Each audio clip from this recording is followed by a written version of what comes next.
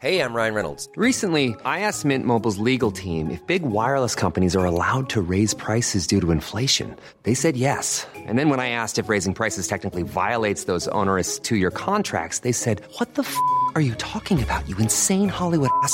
So to recap, we're cutting the price of Mint Unlimited from $30 a month to just $15 a month. Give it a try at mintmobile.com/switch. $45 up front for 3 months plus taxes and fees. Promo rate for new customers for limited time. Unlimited more than 40 gigabytes per month. Slows full terms at mintmobile.com. When you're ready to pop the question, the last thing you want to do is second-guess the ring. At BlueNile.com, you can design a one-of-a-kind ring with the ease and convenience of shopping online. Choose your diamond and setting. When you find the one, you'll get it delivered right to your door. Go to BlueNile.com and use promo code LISTEN to get $50 off your purchase of $500 or more. That's code LISTEN at BlueNile.com for $50 off your purchase. BlueNile.com, code LISTEN.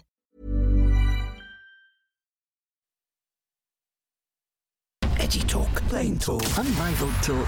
Mike Graham, the only radio show you can count on for a proper serving of good old-fashioned common sense.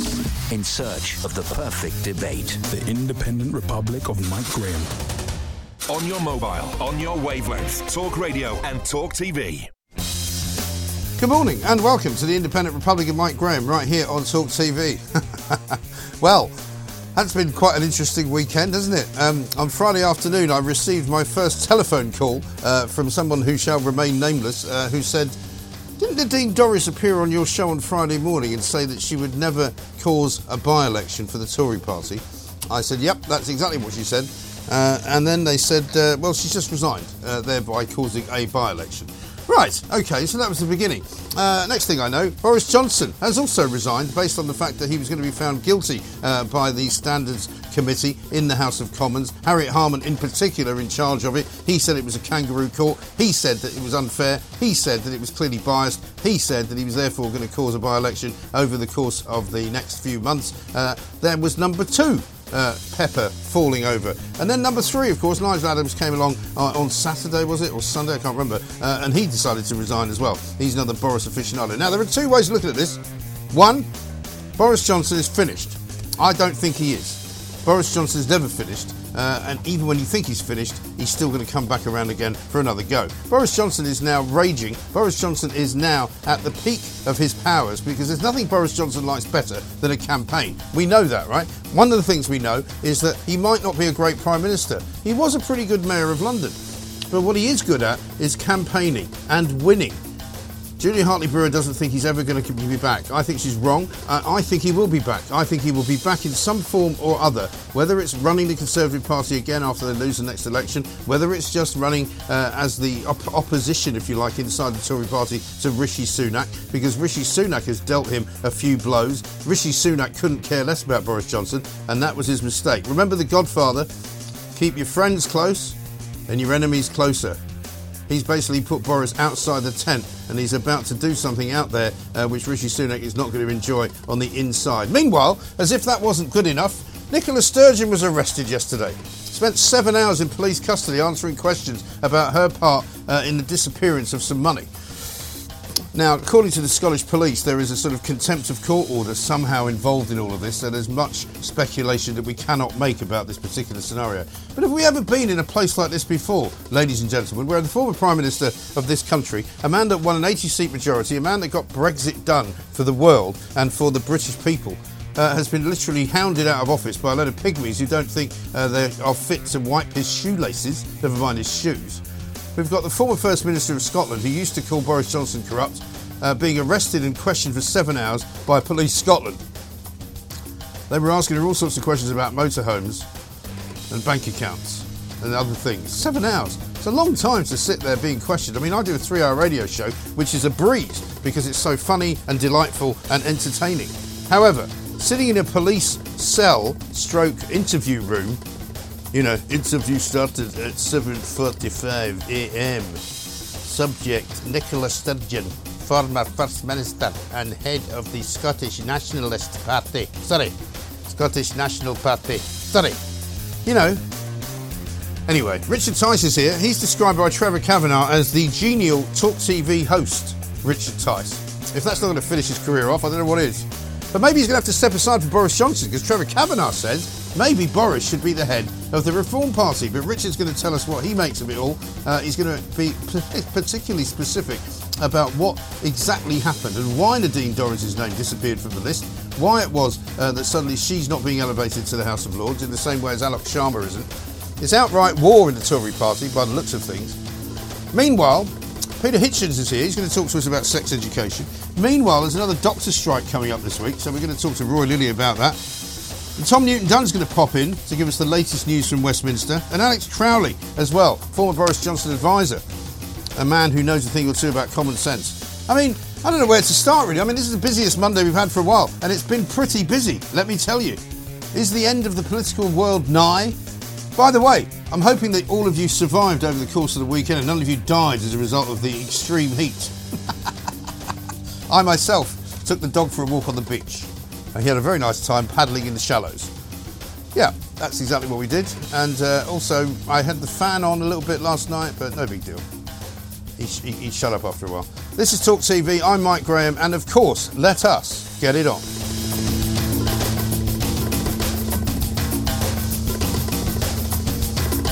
So, we haven't even talked about the migrants yet and stopping the boats, but we'll get to that. Let us say a very good morning to the genial Talk TV host, Mr. Richard Tice. Richard, very good morning to you. Welcome.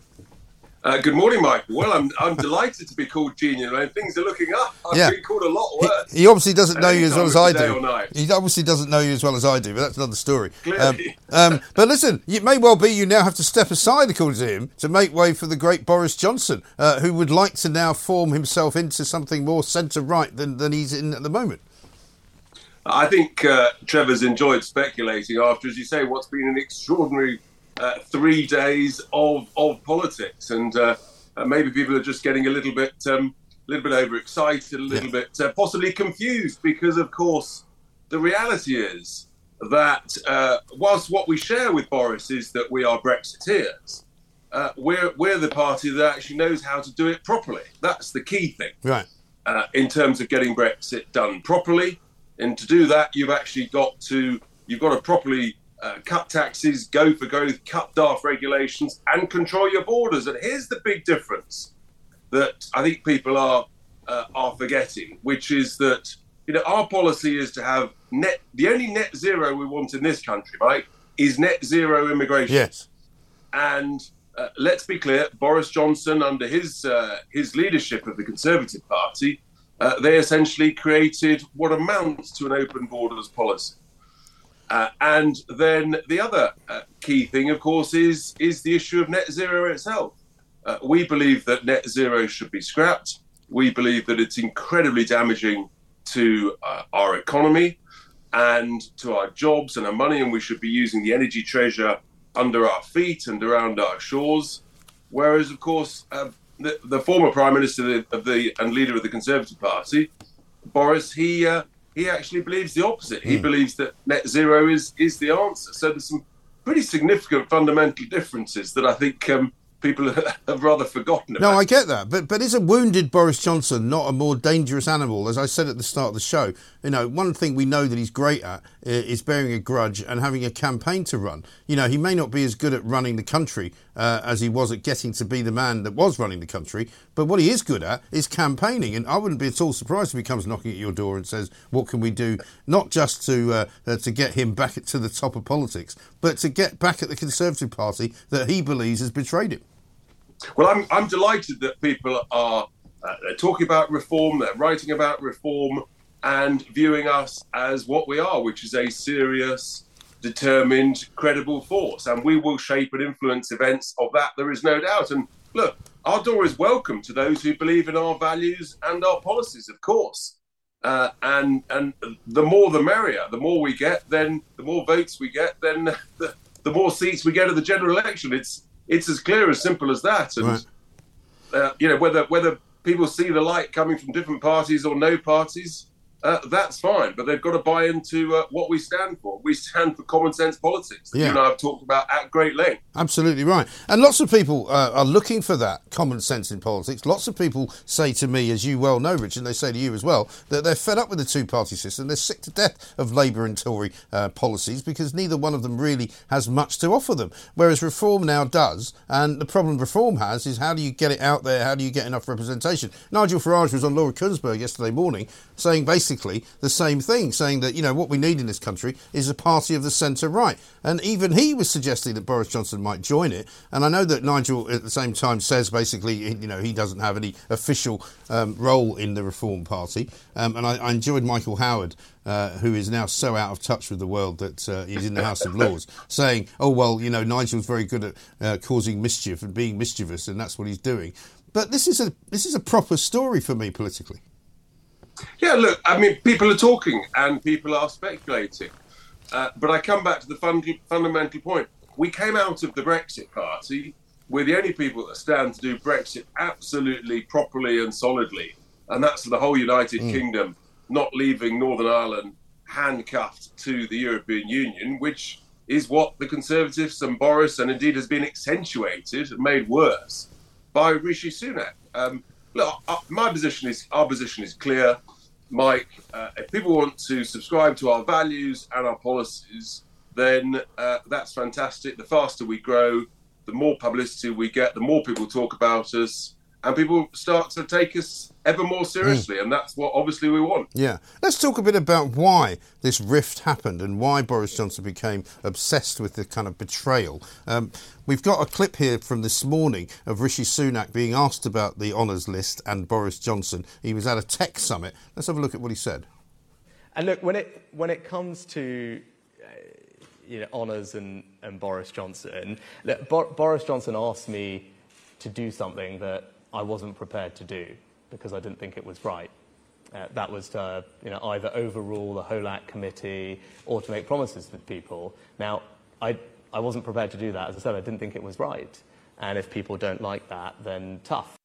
So he thought it was OK to give his hairdresser an honour. He thought it was OK to give lots of other people honours, including some who had been party to some slightly dodgy things going on inside of Downing Street. But he didn't think it was good to give Nadine Dorries an honour, or Alok Sharma, and a few other people. We're told 8 people had their names removed. Now, Grant Shapps was on with Kuenssberg yesterday. He denied that those names were altered by anybody inside Downing Street. What are you hearing? I think that I'm afraid the pattern of not telling the truth is continuing in Number 10, because the information that I've got, which is well sourced, is that actually it was people inside Number 10 who changed that list some time ago, before it went to the House of Lords Appointment Committee, and that was done primarily in order to, actually bizarrely, to prevent by-elections. Yeah. And of course, it's had exactly the opposite effect. So there's no question that a number of people are not telling the truth here in this situation. Now, many people might say, why does it matter? Well, I think the point is that the truth does matter, and some extraordinary people have been given peerages, who frankly people have never heard of, and you say, what's your qualification, etc. And so there is a great deal of disquiet. From what I'm hearing, I believe that Number 10 is not telling the truth in this situation, and from events that happened that I know of yesterday, it's quite clear Number 10 is panicking because of this discussion. That's why Sunak has said what he said this morning. I've no doubt at all that they're just not telling the truth about what's really happened. Well, at the very least, it seems they're obfuscating the truth, and for Rishi Sunak, that's a massive problem, because he got himself into Downing Street, into Number 10, on the promise of transparency, on the promise of honesty, and on the promise of integrity. All three of which words seem to have been somewhat misconstrued. I'm afraid that actually worse than that. I think he's told more untruths and fibs than his predecessor, because if you look at his leadership campaign, I mean, there's more than half a dozen pledges that he made that he's now U-turned on. Yeah. So no, and as for his explanation, for example, about the effect of the Windsor framework, I mean, that was a complete mis-selling job. So look, he's very smooth, he's very slick, but I don't think the truth is coming out of Number 10 about this particular issue. Frankly, I'd like to abolish the whole of the House of Lords. I think this whole thing is it's an outrage. Most of all, it leads to some really dodgy decisions and the ability just to buy peerages, which we know happens. Yeah, absolutely right. Stay where you are, Richard. I've got some more things to ask you about, not least one of the people who's been elevated to the House of Lords, Sean Bailey. I'm not quite sure what he's done to deserve it. And also Paul Scully, the MP for Sutton, who apparently has now had to withdraw or has not been put forward as a mayoral candidate to go up against Sadiq Khan. It's all very murky stuff. Richard Tice is here, the genial Talk TV host is what I'm always going to call him from this point on. Stay tuned. We'll have more from Richard and myself coming up next. Nationwide, by your side, Talk Radio and Talk TV. Welcome back to the Independent Republic of Mike Graham, right here on Talk TV. We're talking to Richard Tice, leader of the Reform Party, of course. Piece of the Sun today by Trevor Kavanagh, a man with his finger very firmly on the pulse of people's politics in this country. Says, could a reformed Boris lead reform? Richard Tice isn't sure about that. They don't have an awful lot in common. How about this from Arthur, who says, Boris is like a man who's good at going to the supermarket, but when he gets there, he forgets what he went to buy. Which I think is quite a good summation of Boris Johnson. But you can never write him off. You can never say never with him. You can never, especially now, and I said this at the weekend, Richard, that when Boris was around just a week ago, I wasn't sure that he wanted to come back and run the party, but I think now he's got something to prove. You should never write him off. That is for sure. He is he's a campaigner and he's won many elections. And whatever anybody else thinks of him, as I indicated yesterday on my show, Mike, he has been a very significant political figure in the last 15 years in the United Kingdom. No ifs and no buts. Yeah. He was a very successful, by and large, mayor of London. Obviously, he helped with the referendum campaign for Brexit. And he, thanks to what we did as the Brexit Party, he was able to get a decent majority so that we did actually technically leave the European Union. In a sense, so whatever you think, he has had a massive influence and he loves politics. So who knows what happens, but I suspect those that just say he's going to shuffle off and write books and give speeches around the world, that is probably that doesn't feed his ego enough, does it? I don't think, and that's the point. And isn't it interesting that you speak about his job running the mayor's office in London, because the mayor's office in London now has been embroiled in all of this because Paul Scully, who was previously thought to be probably the most high-profile individual who had been sort of nominated as a possible Tory candidate, has apparently not had his name moved forward. What's that all about? This is utterly extraordinary because the Tory long list of 8 names that we knew about was a bunch of people that, frankly, nobody had ever heard of, with the possible exception, if you've really been paying attention, of Paul Scully, Conservative MP for Croydon and Minister for London. So he was the front runner.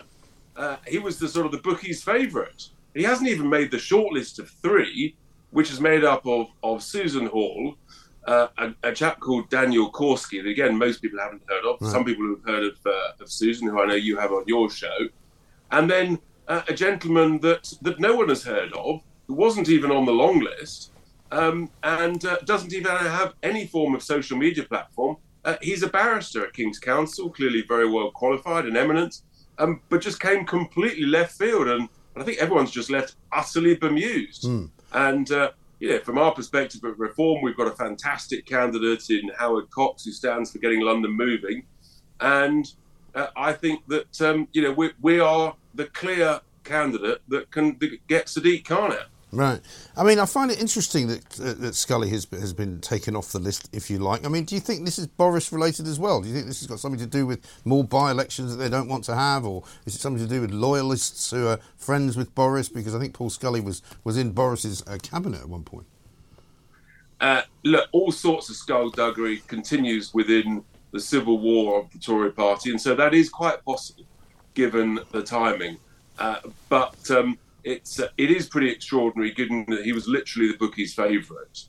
And I don't think any of them had or have a chance of defeating Khan. So, but it's just, I think it's symptomatic of a Tory party that it's in complete turmoil. Yeah, absolutely right. Just moving track for a moment. I don't know whether you were ever invited to one of Silvio Berlusconi's bunga parties, but he's passed away this morning. The rich no more. And the first thing that everybody thought of, and everybody around the office just started going, that's the end of the bunga parties. I mean, this was a guy who, he was a fascinating character. He ran a media empire at the same time as being a right-wing Italian politician, a very successful one. He had his flaws, again, a figure who was in quite a bit of trouble from time to time. He ended up in the European Parliament, though, didn't he? I think obviously, someone like that passing, it's a sad day for his family and friends. He was a huge figure in Italian politics, and I think it's fair to say that he was in Italian politics and to do business. He was a larger-than-life character. He was a colourful personality in every way. Let's put it like that. And he will be, I'm sure, for all those sort of reasons that you've just touched on. That type of personality is missed. They're few and far between. It becomes ever harder to be a character in any form of public life. And it's a pretty significant day and passing for Italian politics. I mean, God help us from and preserve us from the likes of Ed Davey and Keir Starmer in place of Silvio Berlusconi and Boris Johnson. I'm sorry, I know what I prefer. You're never going to think of those two and bunga parties, are you? You really are not. You would not want to go to any party that Keir Starmer was at, or indeed one that Ed Davey was involved in either. Final, I guess we haven't even mentioned. I mean, all of this has been going on. We haven't even mentioned Nicola Sturgeon getting arrested, for heaven's sake. I mean, just this goes on and on. It's been a long time, this investigation, and I think many people expected that she would be summoned to be asked questions. She's put out a statement professing that she's completely convinced of her innocence of any wrongdoing, and we must, of course, respect that. The whole thing is extraordinary. Politically, though, it continues to be incredibly damaging for the SNP. I'm delighted about that as a very firm, strong unionist. And I think the independence cause is, frankly, is done. It's dead and buried. And frankly, I think that helps the United Kingdom political scene enormously. Yes. We should now get on to making sure that Scotland is run properly, because at the moment, sadly, it's been run appallingly by the SNP in Holyrood. Yeah, I think the Scottish police were looking for the independence campaign in Nicola Sturgeon's garden and couldn't find it. So nobody knows where it's gone. But anyway, final question. Apparently Just Stop Oil, it's just been revealed, and their protests over the previous 6 weeks from now have cost the Metropolitan Police £4.5 million. Should we not just send a bill to Dale Vince? Completely. I think we should, actually. We should say, hey Dale, you've got pots of money. Why are you consuming taxpayers' cash? Why are you making decent, hard-working tradespeople and parents taking kids to school suffer in this way? You write the check. You write the bill, my friend. Yeah. Because, you're so pro this. What I would do, I'm absolutely clear, and they're out again this morning. I think they're selfish, juvenile jerks. I think they should all be locked up under existing laws. The 1980s Highway Act, it's there. It doesn't need new legislation. The police need to do the job they're paid for and lock them all up for 51 weeks. No ifs, no buts. And guess what? This will soon stop. Yeah, I couldn't agree more with you, Richard. Absolutely right. You get my vote for that one. Thank you very much indeed. Richard Tice, he'll be back, of course, with us later in the week. He'll be on, I'm sure, throughout the course of this week, because reform is the story today, because Boris Johnson is looking for a way to get revenge. And you know what Boris Johnson is like. He will not stop until he gets that revenge, and he may well get it as part of the Reform Party. Richard Tice, thank you very much indeed. Coming up, we're going to find out what's going on north of the border. Michael Blakely's going to join us, Scottish political editor of the Daily Mail. Susan Hall, by the way, coming on with us tomorrow. She's going to be a Tory candidate, possibly the Tory candidate, to go up against Sadiq Khan at the next mayoral election here in London. So, you know what to do. 0344 499 1000 is the number. This is Talk TV. On the app, on your smart speaker, Talk Radio and Talk TV.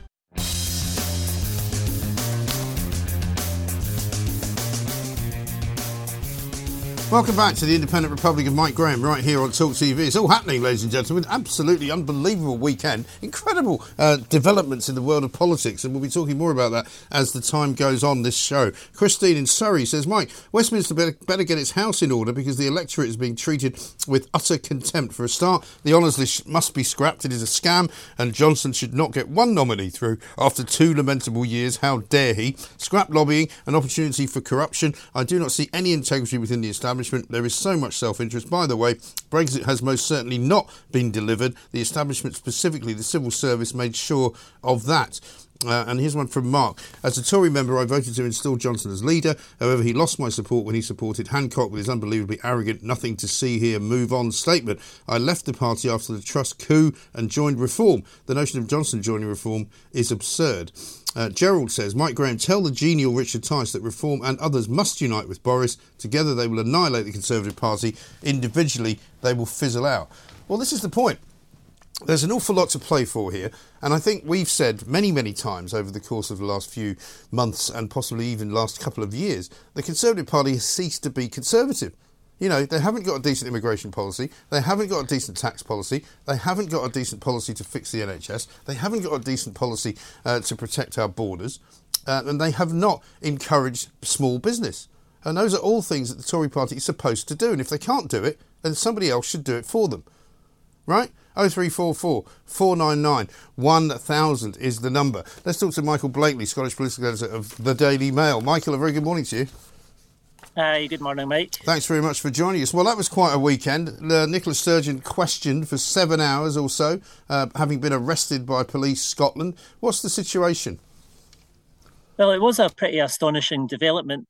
Admittedly, probably didn't come as a surprise that that moment was going to happen, given that there were 3 names on the SNP's accounts and 2 of them had already been arrested and interviewed under caution by police. So yes. A lot of people felt it was a matter of time before Nicola Sturgeon faced that questioning. But that doesn't take away from the fact that that was a huge bombshell development yesterday. The fact that you've got the longest-serving First Minister of all time being arrested and questioned by police in relation to an investigation into the SNP's funding and finances. So a really, really big development that could have huge ramifications for the SNP and Scottish politics. Right. I mean, her statement, as you say, when she came out yesterday, to find myself in the situation I did today when I am certain I have committed no offence is both a shock and deeply distressing. I know that this ongoing investigation is difficult for people, and I am grateful that so many continue to show faith in me and appreciate that I would never do anything to harm either the SNP or the country.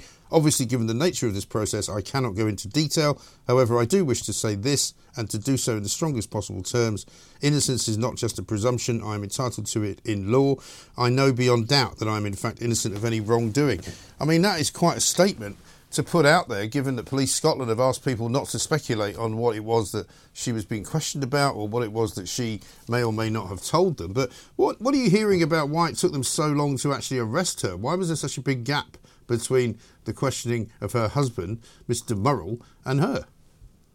Yeah, that is a little bit unclear because there was also a gap, a much shorter gap of only a week or so between the arrest of Peter Murrell and the arrest of the former treasurer. Right. So everyone was scratching their heads. They knew that this day was coming and everybody was wondering just why it was taking so long. I mean, we can only assume that it was in relation to evidence gathering and this was always the process that the police were going to follow.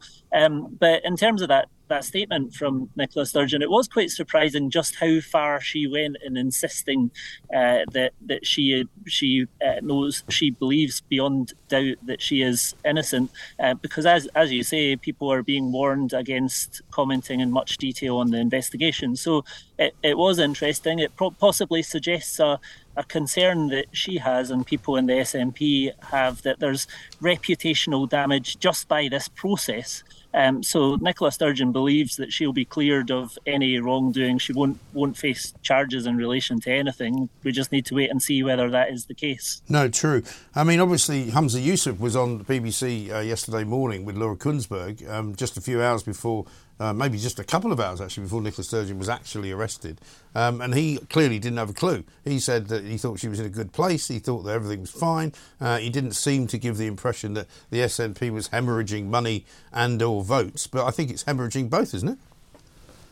There has been an indication of support going down in the polls, certainly. And I think there's a bit of growing pressure on Humza Yousaf today as well, because it has been the case in some of these previous police investigations involving SNP politicians that the politician will resign from the party as the process goes on, or will be suspended by the party until the police investigation concludes. And that's not been the approach that Humza Yousaf has taken. His former leadership rival Ash Regan has been talking this morning about how she believes that Nicola Sturgeon should resign, and if she doesn't do that, then Humza Yousaf should consider suspending him. So it's just another issue that hangs over Humza Yousaf. He's had such a torrid time of it since he became Nicola Sturgeon's successor, and now he's got constant questions about Nicola Sturgeon, about the police investigation, and it's not going to help them at all. And you've got Labour out campaigning today in Rutherglen and Hamilton West, where they're hoping that there will be a by-election into the former SNP MP Margaret Ferrier, and they have a real confidence that they can do real damage to the SNP and take quite a number of seats off them. Right.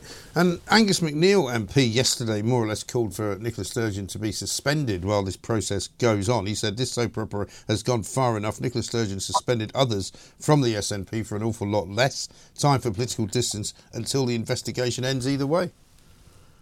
I think what we take from some of that is that it used to be so rare for there to be dissent in the SNP. You used to never have any of their politicians looking to speak out about the way things are going, and that has completely changed in recent years. Over a number of years, really since the allegations about Alex Salmond emerged, you've seen real splits develop in the SNP. And now that you have people like Angus MacNeil, like Ash Regan as well, demanding action in relation to Nicola Sturgeon, it just shows how divided the SNP is on the way that the party has been run at the moment. Yeah, and so what happens next? I mean, they seem to be taking an age with this police investigation. They've previously been searching inside the Sturgeon's house, inside their garden. They've been in the SNP offices. I know the police are pretty tight-lipped about all of this, but how long do they expect us to wait before they can pronounce something? Well, they're not being definitive at all about timescales. I mean, it's been 2 years already that this investigation has been proceeding. It does seem like it's very much been stepped up over the recent weeks and months, and we can only speculate at this stage, though, as to when there's going to be a conclusion to it. Until that point, though, it's certainly going to hang over the head of Humza Yousaf, and he's going to continue to need to battle this crisis engulfing his party. And also the crisis which means that the SNP is now less popular than the idea of independence. Well, that is an interesting issue as well, because that's never been the case in the past. It's always in the past been the case that the SNP has been a bit more popular than the idea of independence. Right. It does seem to be turning, and maybe there's a threat there for the SNP. Certainly you have some of the politicians in Alba party, Alex Salmond's party, that have been talking up about the need to move on from the SNP, to not let the SNP damage the cause of independence. And I think, possibly there's a bit of opportunism from Alba. They're obviously starting from a very, very low level, and they have a long, long way to go before they become any sort of major threat to the SNP. But it's one to keep an eye on. If Alba parties start to rise, if the independence vote starts to be split in the way that the pro-union vote has been in recent years, then that's potentially extremely damaging for the future of the SNP. Absolutely right. Michael, thanks very much for joining us. Michael Blakely there, Scottish political editor at the Daily Mail up there north of the border. Some real problems for Humza Yousaf, as you say, and some real problems as well for Nicola Sturgeon. She says that she is innocent. She says that she has nothing to fear from the police investigation. But 7 hours in a police cell being questioned yesterday after being arrested following the arrest of her husband, Peter Murrell, who was, of course, the CEO, the chief executive of the SNP. Questions about missing monies, questions about donations that might have gone south. Also, I saw a story this week that was in the Sunday Mail a couple of weeks ago, in which it said that the police are also probing currently money that was maybe left to the SNP in wills, because one of the things that was quite successful that Nicola Sturgeon did was she convinced people to basically leave the SNP money in a will. So they benefited from many wills to the tune of several £100,000. Dean says this, Mike, I just had a cracking idea. How about if Boris Johnson, Nigel Farage and Richard Tice joined forces and formed a party for the next general election? Trouble is, who's going to be the leader? They're all charismatic, egotist characters, so they might clash on that point. Well, they might. But imagine if they did that. Boris Johnson, Richard Tice, Nigel Farage. I think a lot of people would vote for that party, don't you? This is Talk TV. Welcome back to the Independent Republic of Mike Graham, right here on Talk TV. I hope Richard Tice does not let Boris Johnson become a member of the Reform Party, says Bart in Kent, as we will never vote for any party that Boris Johnson is a member of. Boris Johnson can never be trusted. He is a liar. He ruined Brexit. Well, I have to say there's a lot of people with a lot of views on Boris Johnson. Janice in Staffordshire says, we had sex ed in the early 70s, aged 14 years, but we already knew where and how babies were from by the time we were 8 by listening to grown-ups. Well, I suppose so. Hi, Mike. What was the book Peter recommended regarding the Somme? I think he said Covenant of Death, but couldn't quite catch the name of the author. Thank you, says Paulie. It's Covenant with Death. I'll try and get you the name of the author. John Harris, was it? John Harris. Yeah, there you go. So that's what it is. Couple of other things to say to you. Boris has nothing in common with Reform UK, who should not accept him. The best Boris can do is finally to split the Tories so that the majority of Liberals and Socialists there go to Labour and Lib Dems, and Boris can lead the remaining Trump of Conservatives. Well, I'm not sure. Tim says, Mike, Boris Johnson's problem is he has no convictions to any policy. He bends whichever way the political wind blows. Also, the reforms that he is involved in, and diesel cars. Well, I'm not sure that makes an awful lot of sense, but I think I know what you mean. 0344 499 1000 is the number to talk to us on, and we want to hear from all of you, and more of you are getting on the phone every single day, because we are the voice of reason. We are the voice of common sense, and of course we are the one place where you get the truth, the whole truth, and nothing but the truth. Now, it might surprise you to learn that there's another strike this week, but it's not the railways. It's not, in fact, the teachers, but I'm sure they'll be along soon. No, this one is another junior doctors' strike, and they're about to go out once again in order to prove their worth to the NHS, and I think it's an absolute and utter disgrace. Roy Lilly is here, former NHS Trust chairman. Let's find out what the effect is likely to be. Roy, very good morning to you. Mike, good morning. So, they're determined, aren't they, these doctors, to cause as much ructions as they possibly can. And I think the last time the junior doctors went on strike, they did it in such a way that they ended up being off for about a week. It was around about Easter, I think. And very cynically, they just kind of went and sort of bookended a big, long bank holiday weekend, which meant that people who had got procedures and had got appointments just had to have them cancelled. Yeah, you're right. Here we go again. I mean, as far as the NHS is concerned, they've kind of got the hang of strikes now, you know, from the management point of view. I mean, when strikes were first mooted, I mean, the nurses went on strike for the first time since Florence Nightingale, and the junior doctors hadn't been on strike since 2016, I think. But the managers all kind of thought, oh my God, what are we going to do? And there was a huge number of meetings and strategies put in place and what have you. But now, of course, they know what to do. And what you do is you protect the front door, your blue light service. So whoever you've got, you bung on the front door.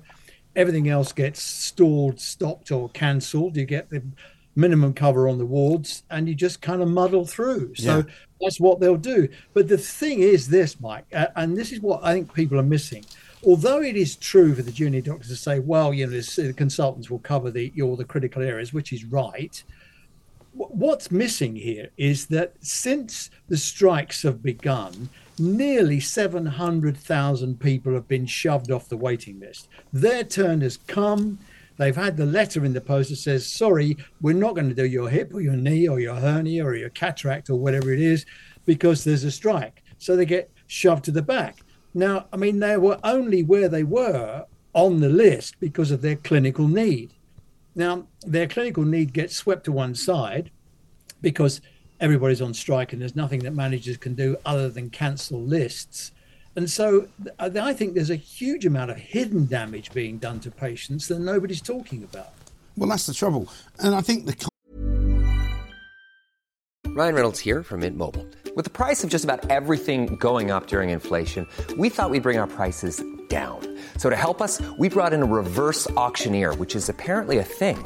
Mint Mobile Unlimited Premium Wireless. How to get 30, 30, bit to get 30, bit to get 20, 20, 20, bit to get 20, 20, bit to get 15, 15, 15, 15, just $15 a month? Sold! Give it a try at mintmobile.com/switch. $45 up front for 3 months plus taxes and fees. Promo rate for new customers for limited time. Unlimited more than 40 gigabytes per month. Slows full terms at mintmobile.com.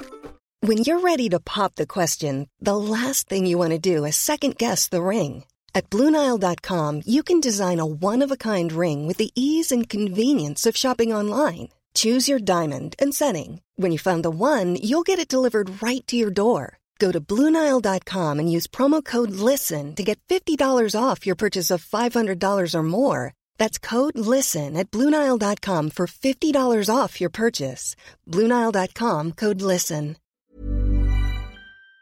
commonsensical approach by most individuals now in this country is that, you know, if they want to go on strike, as you say, they'll put up with it, but they don't sympathise with it very much. I mean, the NHS leaders, people like the BMA always say, oh, we've got a lot of public support. I don't think they have, you know, and judging by the reaction that I see from people, they're sick to death of it. More and more people are having to go private. Even if they can't afford it, they're trying to raise the money to do so, or they're going abroad, which is obviously, you know, taking your life in your hands in many ways. But that's what's happening.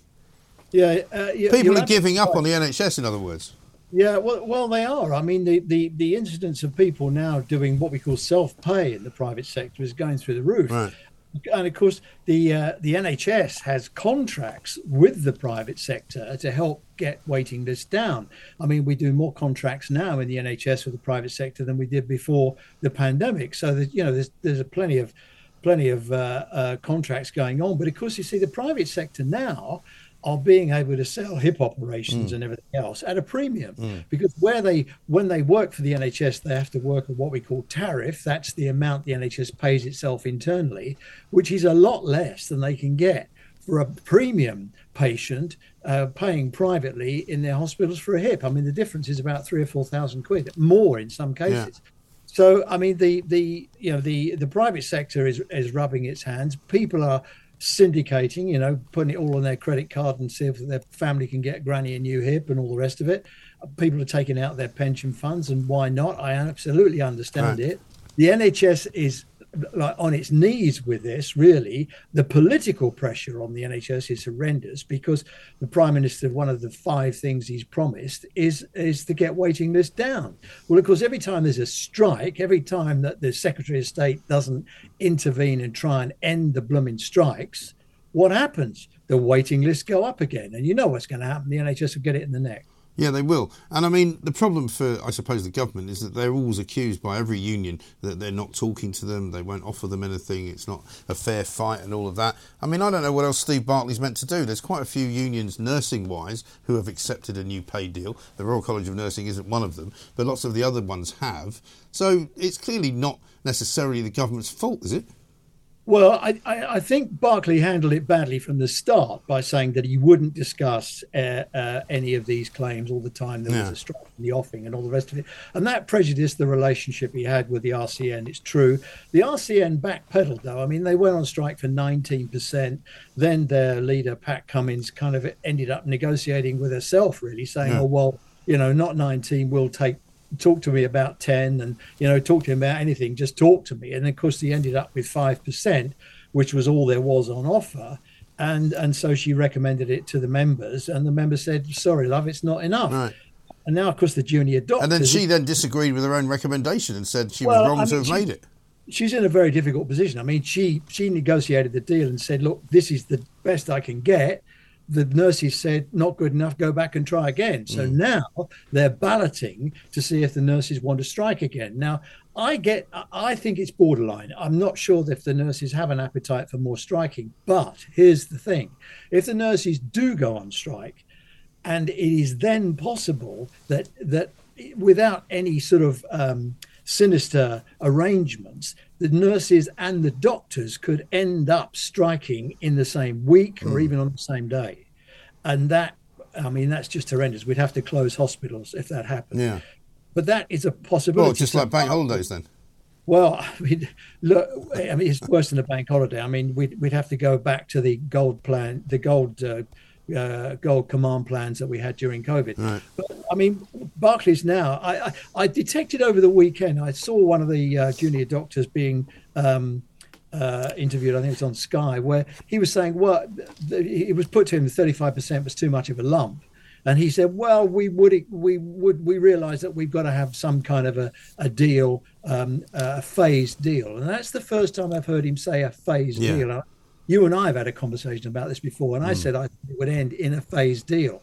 So here's the plan. If you're Barclay, Steve Barclay, you say, okay, we'll get you back. We'll get you to 20%. We'll do 5% now, 7% now, and the rest we'll do in the third year.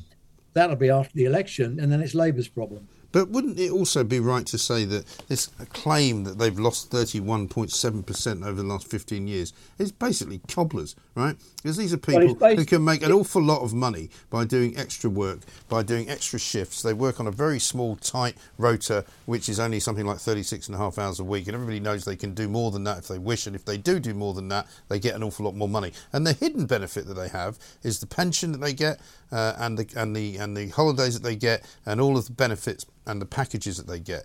And none of that ever gets mentioned. No, I mean, there is a problem with gauging what the average income of a junior doctor is, because the title junior doctor is very misleading. Yeah, of course, a bit like the BMA. Yeah, well, it includes, the first year house of kids just out of university on the wards, through to very senior registrars whose next job will be a consultant. So you're going from 80, 90,000 a year down to the 23, 24. Right. So it's very hard to tell. I think, from the calculation is concerned, they're using the retail price index, and the government say they should be using the consumer price index over that period. Doesn't matter how you do it and how you factor it in, they have, their wages have not kept pace with the value of the value of their wage packet is not kept pace. And you have to say, okay, well, why is that? And if they say, okay, well, we've not had a decent pay rise in 10 years. Well, actually, where's the BMA been in the last 10 years? Yeah, I mean, why are they only suddenly saying now that they haven't been paid 37.5% of a pay rise over 13 years? What have they been doing? Yeah, I agree. I mean, I think the BMA and to some extent, to the same extent, really, the RCN have been asleep at the wheel. If you look at the train drivers, the train drivers are on strike now, and I know there's a big argy-bargy going on. But in the same period, the train drivers' income over that last 10 years has gone up, I think I'm right in saying, by about 40%. Now, that's because, they've got a very sharp trade union. It's not all been achieved by strike action. A lot of it's good negotiation and good industrial relations. The NHS doesn't really have a proper industrial relations mechanism. It has the pay review bodies, which are supposed to distance the frontline claims with ministers, and they're supposed to sort of look at it academically, take into account a load of factors and say, this is the figure we think is fair. The trouble is they take a huge amount of time to do it. They take months to do it. I think a lot of the calculations is a bit out of date. And to be fair, the RCN, as part of their deal, had a deal that the pay review bodies would be reviewed. And I think even the pay review bodies realise they have to be reviewed. So that was a step forward. But of course, now that's lost because the nurses have thrown the whole lot up in the air. Yeah. It's a real mess. I don't know who's going to fix it. Roy, thanks very much indeed. Roy Lilly there, former NHS Trust Chairman, talking to us about latest news on the doctor's strike. 36 hours out in the middle of this week. It's going to be a problem. It's going to be a nightmare. Let us know if you've had something cancelled. Let us know if you've had a procedure that now will not go ahead. If you've got a relative who was going to go into hospital who now isn't. I don't understand how you can be a doctor and refuse to work. I just think it's completely wrong. I think it's completely analogous to the worst scenario that any NHS worker can have. And quite frankly, the British Medical Association, which is the union, the Marxists who run the union for doctors, should be ashamed of themselves. This is Talk TV. On your mobile, on your wavelength, Talk Radio and Talk TV. Good afternoon and welcome back to the Independent Republican, Mike Graham, right here on Talk TV. Coming up a little bit later on in the hour, we'll be doing the world of woke because there's a few weather-related stories that we need to talk about. Greta Thunberg said 5 years ago that we need to stop all fossil fuel use before the world came to an end in 5 years, roughly speaking, which of course it hasn't done yet. There are going to be some thunderstorms though, so you might get some wet feet, you might even get some wet hair, you might even get a wet shirt. But I think you'll probably be okay. We all managed to survive and live through the heat wave at the weekend, where Sky News decided it was such a big event that 30 degrees was worth reporting as breaking news. Extraordinary. But as if there wasn't enough breaking news over the weekend, we're going to speak now to Tom Newton-Dunn, Talk TV's very own man, of course, who presents First Edition every night at 10 p.m. The Tories are self-imploding. Front page of the Times this morning, Johnson saying, I've been blocked from sharing WhatsApps. Trevor Kavanagh saying, could a reformed Boris lead reform? In the Sun. Tom, it was quite a weekend, wasn't it? Good afternoon, Mike. Yeah, it really was, wasn't it? It was quite a spectacular weekend. And guess what? It's still going on into, what is this? I guess you could call it week 2 now. Yeah. The latest development, Mike, you were playing out the clips there in the news. Rishi Sunak, and we can unpack what went on over the weekend, but Rishi Sunak was asked about this. He's giving a speech on Tech this morning, asked about, did he let Boris Johnson down? Did he betray him over the honours list? Could he have done more to save him, etc.? And normally, prime ministers walk a country mile to try and escape a row with their predecessors. This one this morning actually leaned into this fight. He said, as you just said, Boris Johnson asked me to do something I didn't want to do, which we know is to intervene and appoint all these people he wanted peers, including our very own Nadine Dorries. And he said, I didn't think that was right. I want to run a different government. But crucially, he then went to say, and if people don't like that, then tough. That is fighting talk, Mike, if you and I have ever heard it. Yes, it absolutely is. And Boris Johnson, we're told, is seething about all of this. I mean, it all started, just to take you back to Friday. I had Nadine Dorries on the show in the morning when she said, I would never want to cause a by-election. That would be wrong. I got a phone call in the afternoon. I was driving down to Sussex. And somebody said to me, didn't Nadine Dorries say she wasn't going to cause a by-election? Well, she's just resigned. And I was like, sorry, I don't know what's going on. And then Boris resigns because he doesn't like the look of the Parliamentary Standards Committee coming down the pike. We still don't really know anything about that. And then we see Grant Shapps on the Laura Kuenssberg show yesterday morning denying that anybody from Rishi Sunak's team, and I think we all know who they're talking about, changed any of the names on the list. So, I mean, what's the word on that? Do you think that these lists have been changed? Do you think names have been removed? Well, you're completely right. So I'm trying to unpack this. There are two things going here. One is the Privileges Committee report. That is the real reason Boris Johnson has walked. Right. We can come back to that. But on the row over the House of Lords, which the Prime Minister himself, the current Prime Minister, I should say, is fueling this morning, pouring rocket fuel on that. I can only guess because he thinks he's going to win this one. But on that, there was clearly a major disagreement between Rishi Sunak and Boris Johnson in terms of who promised what. Boris clearly thought that Rishi had agreed to wade through whatever names he wanted on this peerage list. Boris Johnson wanted something like 15. House of Lords Appointments Commission, HOLAC, as it's being called, only wanted 8. And clearly, Boris Johnson wanted Rishi to intervene and give the peerages to his mates, Nadine Dorries, Nigel Adams, etc. They were clearly left at odds after a pretty crucial meeting last week, beginning of last week. Boris left it thinking Rishi was going to do what he wanted to do. Rishi Sunak said he made it clear he wasn't going to do that. I just repeated that publicly this morning. So, that is an unfortunate row. Right. To be honest, I would park it a bit because it's a bit of a sidetrack about Boris's mates getting peerages or not, which much of the country is probably less bothered about. I think what's really interesting here is why Boris Johnson walked, and furthermore, what is the future for him? And that appears to be rescinding quite quickly this morning. People who are his allies appear not to be his allies anymore. Nigel Adams, one of the 3 MPs, including Boris Johnson, who resigned to trigger a by-election. He did it on Saturday morning. An incredibly hostile act to a sitting Prime Minister, walking away, removing your support, and thereby opening a seat up to be taken by Labour or the Lib Dems. It is as bad as damaging as it can get. Nigel Adams himself wrote back last night, issued a big statement saying, well, actually, despite the fact I'm stepping down, I think Rishi Sunak needs to be re-elected as Prime Minister, and I'll do my all to support him. So, if this was supposed to be the great, it's not a coup d'etat, it's more of a giant suicide bombing. aerospace bombs appear to be rescinded or have not gone off. That's one out of the three. So, although I suppose it depends, doesn't it? Because if the 3 by-elections happen and the 3 by-elections are lost by the Tories, which I assume you would predict that they will be, we then find ourselves going into a general election with a man who's been heavily damaged, Rishi Sunak, and if he loses that, the Tories, you know better than me, will knife him in the back next, and then they'll want Boris back. Well, they might, Mike. I think that's a big if going on there. It's really interesting observing, chronicling the support for Boris and what MPs who were his closest allies are now saying about him, what they've done about him. Remember, there was a big litmus test for all this a couple of months back with Rishi Sunak's Northern Ireland protocol, his brand new deal to get Brexit to work better in Northern Ireland. Boris Johnson, as did Liz Truss, the other predecessor Prime Minister, let's not forget she served for 49 days as well. They all walked through lobbies trying to oppose this, and only 20 MPs, including those two, walked through the lobbies with them. And that was seen at the time as Boris's support amongst MPs evaporating quite a bit. So you read the ruins, you hear what a lot of MPs are saying. There are really 1 or 2 MPs I can think of who are prepared to go on the record and say, this is all a terrible mess, we should never let Boris go now. I think MPs generally have turned against Boris. They don't think he's the future anymore, and they may not want him back. Now, the members, Mike, is really interesting because, they obviously, the 200,000 people who make up the membership of the Conservative Party, you're right, there does seem to be far more warmth and anger amongst them. They do still like Boris. They do still think he's been betrayed. And that is a very dangerous dynamic for the Conservative Party when they have their members against the leadership.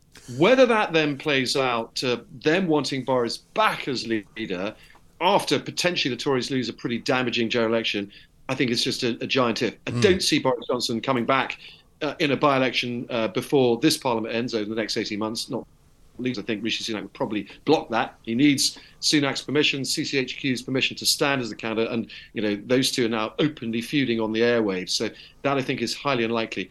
Could Boris be seen as the salvation in 18 months, 2 years' time? Well, Mike, if 3 days over this weekend is a long time in British politics, who knows? Well, yeah, absolutely. Well, I said that to Julie Hartley-Brewer this morning when she said, why are you talking about this story when it's probably never going to happen? I said, I don't think you can ever say that now in politics, that nothing is ever going to happen, because almost anything is possible now, even to some extent Trevor Kavanagh in The Sun this morning writing about, would Boris Johnson think about possibly forming some kind of centre-right coalition with Reform? Yeah, that idea was injected rather neatly into the debate by, guess who? Nigel Farage. He's very good at stirring the pot, isn't he? Yeah. These sort of well, that's what Michael Howard said, wasn't he? He said he's being mischievous, he's very good at that. I think he is.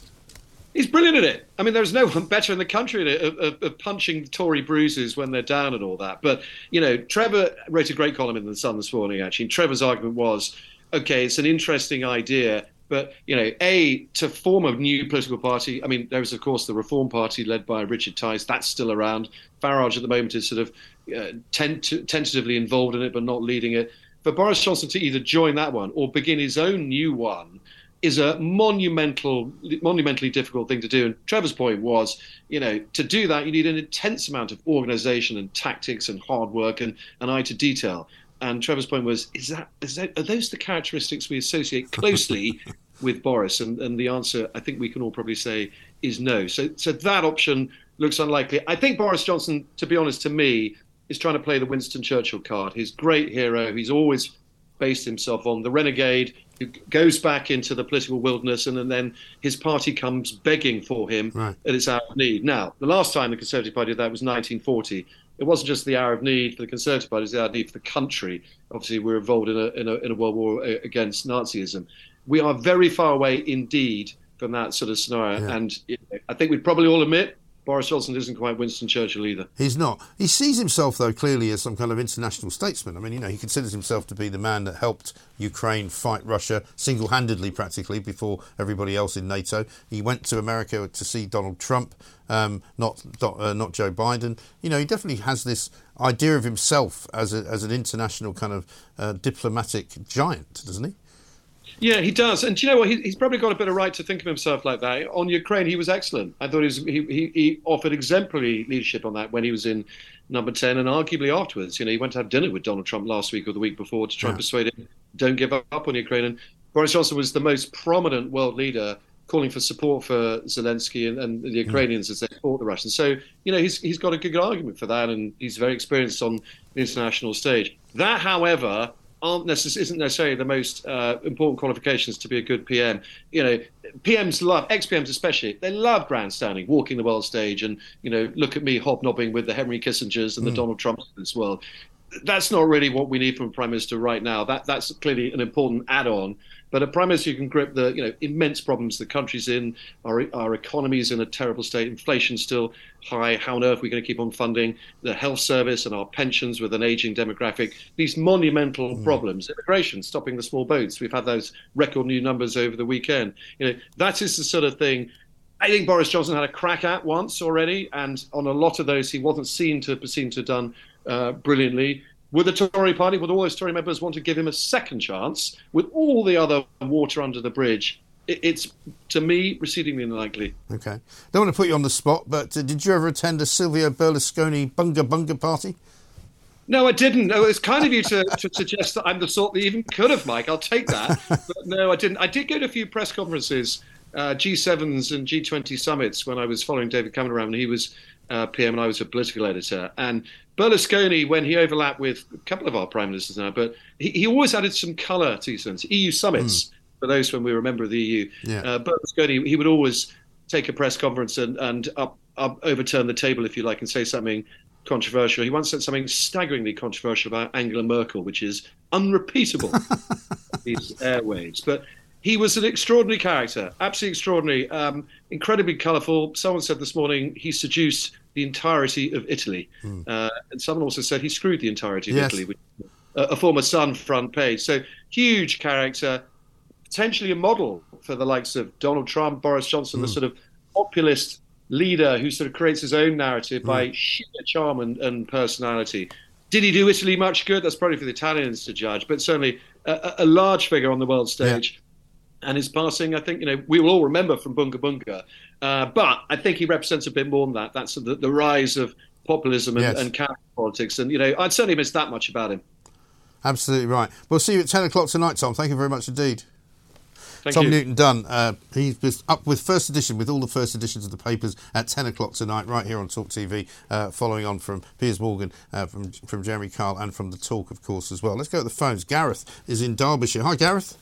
Good morning, Mike. Morning, sir. What can I do for you? It's a beautiful day. We even have summer in Derbyshire, It's, apparently there's wonderful. going to be thunderstorms all over the place soon, so you better be careful. Keep an eye on the skies. Yeah, no, they've passed away, I think. I think it's just 25 degrees and it's wonderful. Lovely. But, I was listening to, was it Helen at the top of the hour? Ellen, yes. What a woman. What a woman. I think you should give her a gold medal. And I tell you what, Mike, people in the Conservative Party who run the elections and such like should listen to Helen, because think about how many people voted for Boris as opposed to the Conservative Party in 2019, like Helen. Yes. Now, if you take those away, because what have they got, 368 MPs? Yeah. Somebody would be able to do the maths and see how many would be left. Right. And what makes me laugh, when they won the election in 2019, immediately after that, about a third of the Conservative MPs, most of whom were Remainers, like people like Dominic Grieve, never supported Boris and tried to undermine him from day one. Now, Tobias Ellwood's still there and he's still doing it. Exactly.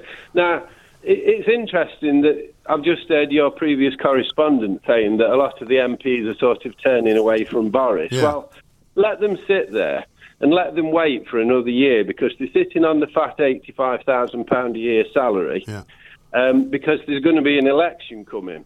And those, I find it alarming. I think the MP in Amber Valley turned away from Boris, but he's got Boris to thank for his seat. Yeah. He's got about a 20,000 majority. That'll melt away. Right. Where will the Conservatives be when they're sitting in Parliament with between 200 and 220 MPs? Because they won't be very well, will they? They won't. And they'll be out of power for a while if they're not careful. And, have they got any chance of winning the next election in the current setup? I think they've got one chance, and that is that Keir Starmer is so unbelievably bland and sort of sort of popular, as it were, as an individual, as a leader, and as a kind of a person with any conviction of any kind. He's hated by half of his own party as well. I think that's that's the only chance that they've got. If they can make that a virtue for the Tories, they might just do it. And would you go to Ladbrokes and bet on that happening? I would. Yeah, I think so. I would. I think it's the only chance that they've got. Yeah. And I mean, if I was currently running Downing Street's PR machine, I'd be going for Sir Keir Starmer every single day of the week. But I think the Conservative Party need to start to look at people like Helen and try and make them want to vote for them again. Absolutely. The only other thing I would say, and I agree with everything you've said, Gareth, is that I would say to Rishi Sunak, take the Conservative Party back to being a Conservative Party. Listen to Ellen, listen to what she wants, listen to what she said about immigration, about law and order, about low taxes, about being, brave and forward-thinking and being a leader and bringing Britain back, because it can come back. But I worry that it might have to go a really, really bad way down before it comes back. But that could happen. Gareth, thank you very much indeed for your call. I've got to run, and we're running slightly late. We've got lots of great messages coming in, more calls to take as well, of course. And we got the world of woke, the weather. It's going to be woke weather today. This is Talk TV. The world of woke. The world of woke. Now, it will come as no surprise to you that we're going to talk about the weather, because, of course, the weather has been, apart from all the political shenanigans that have been going on all weekend, the weather has been very much in the news, right? We have been told that it's very, very hot. Now, some of you will know that it's very, very hot. Some of you might even have noticed that you had to wear some quite light clothing and put on some sun cream. Some of you might have even gone for a swim. There were pictures over weekend about all sorts of people jumping into rivers, jumping off waterfalls, jumping into the sea. But how about this? Greta Thunberg has put out a tweet, or did put out a tweet in 2018, who said this: a top climate scientist is warning that climate change will wipe out all of humanity unless we stop using fossil fuels over the next 5 years. Now, that's been doing the rounds on social media pretty much all weekend. But the date, 2018, of course, is how many years ago? 5 years ago. So we're still here, though, apparently. So humanity has not all been wiped out, thank goodness. But I'll tell you what has happened. We've been told that there's amber weather warnings. We've been told that people are going to die. If it gets to 30 degrees, people are going to overheat to such an extent that it's going to be awful. None of that's happened, right? I actually got back to London last night and it was 28 degrees, 29 degrees. And it was actually cooler than I expected. I thought it was going to be roasting. And it really wasn't too bad. Didn't even need the fan, to all intents and purposes. Today, it's about 28, 29 degrees, and it likely is going to go down to about 23 degrees. What I say is bring it on. The summer is a wonderful thing. It's great that we've got the summer. Meanwhile, of course, those other maniacs, Just Stop Oil, have basically wasted more taxpayers' money. £4.5 million is the cost to the police of what they've been doing over the last few weeks. I don't know quite what the police have been doing for £4.5 million, because they haven't been arresting them much. They've been arresting a few of them. But I say this, give the bill to Dale Vince. We had Dale Vince on the show last week. Charming man. I don't agree with anything he says, but I do like the way he argues, and he does make me laugh. However, this is now getting serious. We haven't got £4.5 million to spare, so we need Dale to come in and pass the money, write a cheque to the Metropolitan Police and say, here's your £4.5 million back. We'll continue to demonstrate, but I forfeit this money because I think it's only right that the taxpayers don't have to. And I think that's important, isn't it? That is the world of woke. The world of woke. And there you have it, the world of woke. It gets worse and worse and worse every day. Let's talk to Alex Crowley, former advisor to Boris Johnson. We spoke to Tom Newton-Dunn a little bit earlier on. He was kind of poo-pooing the row between Boris Johnson and Rishi Sunak. I'm not sure he's quite right to do that, because this is a blood feud, ladies and gentlemen. They haven't finished yet. So let's find out from Alex how it's going to end up. Alex, a very good afternoon to you. Hello. Nice to see you. Boris Johnson doesn't seem to be very happy. In fact, some might say he's hopping mad. What's he going to do next, do you think? I think he's going to lie low. He's decided to resign as an MP. He's removed himself from the arena. Not, I think it's fair to say, because of the row about honours, which is, is a bit of a silly row, really, and is not a row that most people will have any time for, frankly. But because, of course, the Standards Committee report, which he knows is going to be very hard on him, and he wanted to avoid all of the process that he would have been dragged through because of that. He obviously contends that the committee has a political bias against him. I think there is some truth to that.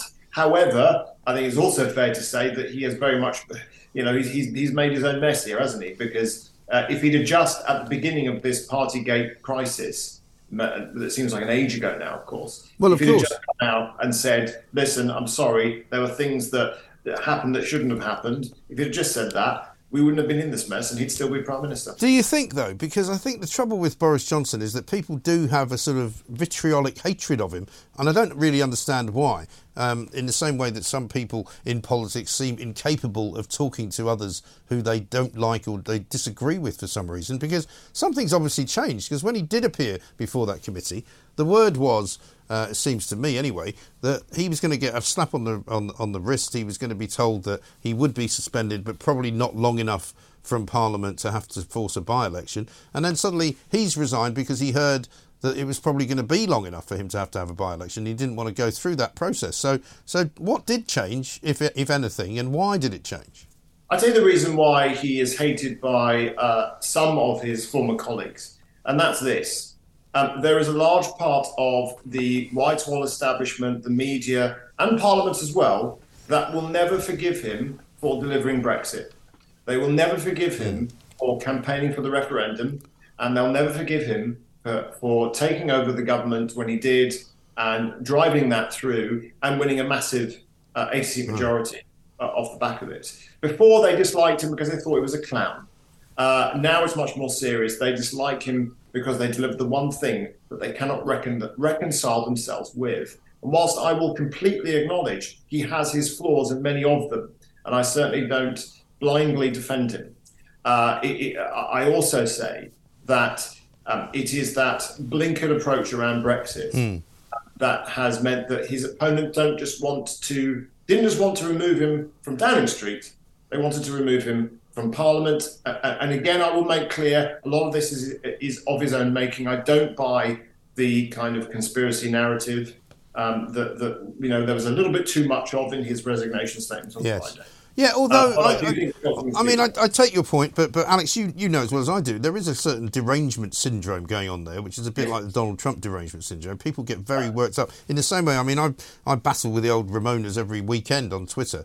And it was the case, and I put this out one time on Saturday. They used to say I didn't have any listeners. Now they say that I've got listeners, but they're all stupid.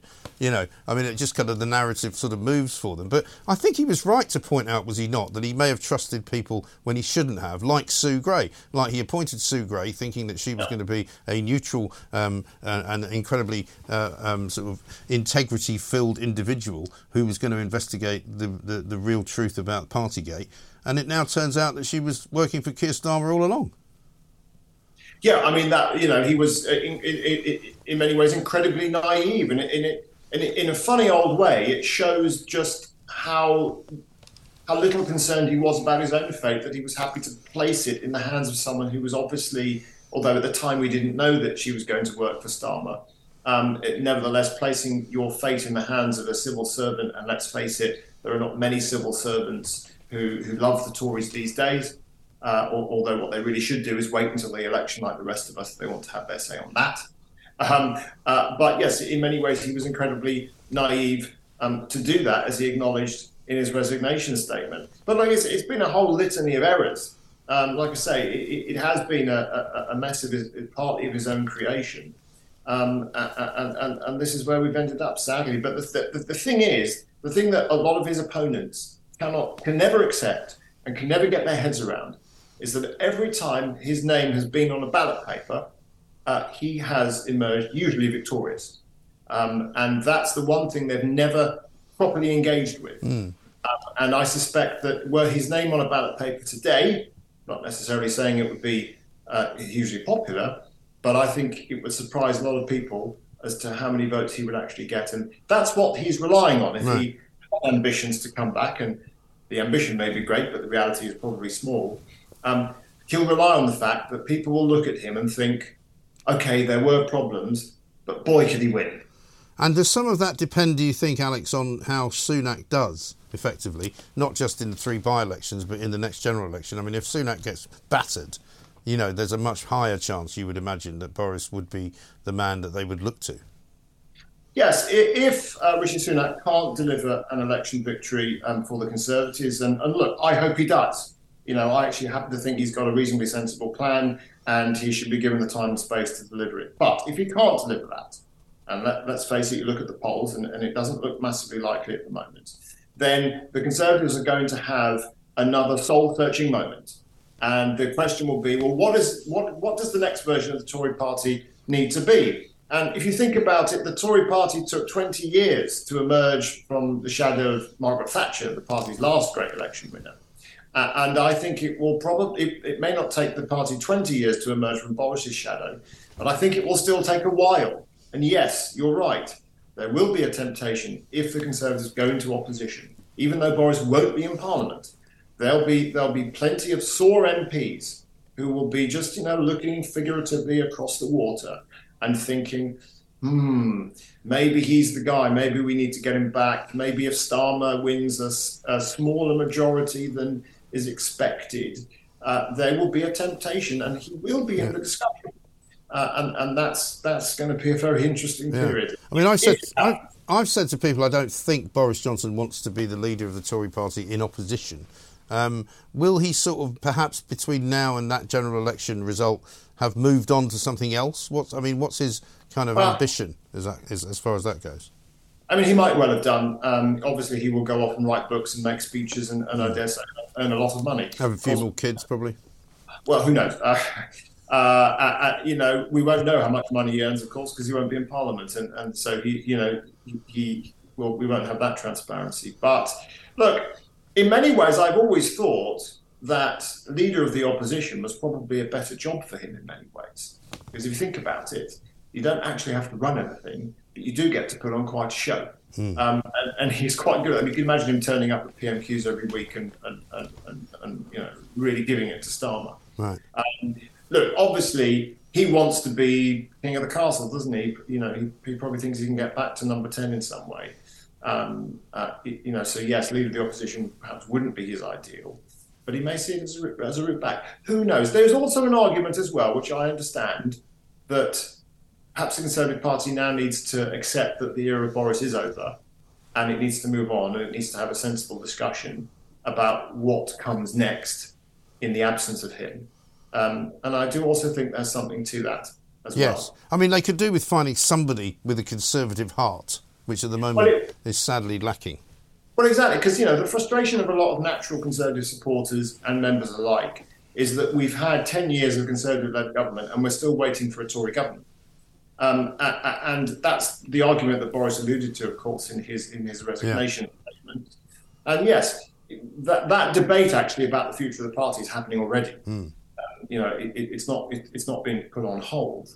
And there is a desire to say, well, are we going to settle as a country for another 10 years of kind of high taxing, high spending, kind of corporatist, net zero, all the rest of it, low growth, low productivity? Are we just going to settle for that? Because that's obviously what Labour will do. It's sort of what the Tories are doing at the moment, albeit with some important differences, particularly on stopping the votes, which will be a big dividing line. But why should the Conservatives ape that? Isn't the point of having another party to differentiate itself from the other lot? Shouldn't there be more of a choice? I think that will be a very strong debate. And particularly if the Tories go into opposition, there will be a feeling of, well, we just need to get back to our true values. And of course, there will be an argument as to what those true values really are. Yeah, I've always thought that's what may happen. It may be a good thing for them to be out of it for a while in opposition. Alex, good to talk to you. I've got to run. Alex Crowley, former advisor to Boris Johnson, like me, believes that there needs to be a fight for conservatism. There needs to be somebody with a conservative heart leading the Tory party, because at the end of the day, there is no Conservative Party at the moment that you can vote for. 0344 499 1000. I'm getting some breaking news that Hamza Yusuf will not suspend Nicola Sturgeon, despite the fact that she was quizzed for 7 hours yesterday by the police, and despite the fact that some MPs inside the SNP are calling for it. Across the UK, online and on DAB, the Independent Republic of Mike Graham on Talk Radio. If you enjoyed that, be sure to catch the whole show 10 to 1, Monday to Friday on Talk Radio, via DAB, online or via the Talk Radio app. If you have an opinion on the stories we cover, we'd love to hear from you. Call us 0344 499 1000 or tweet at Talk Radio during the show to have your say. The Independent Republic of Mike Graham on Talk Radio.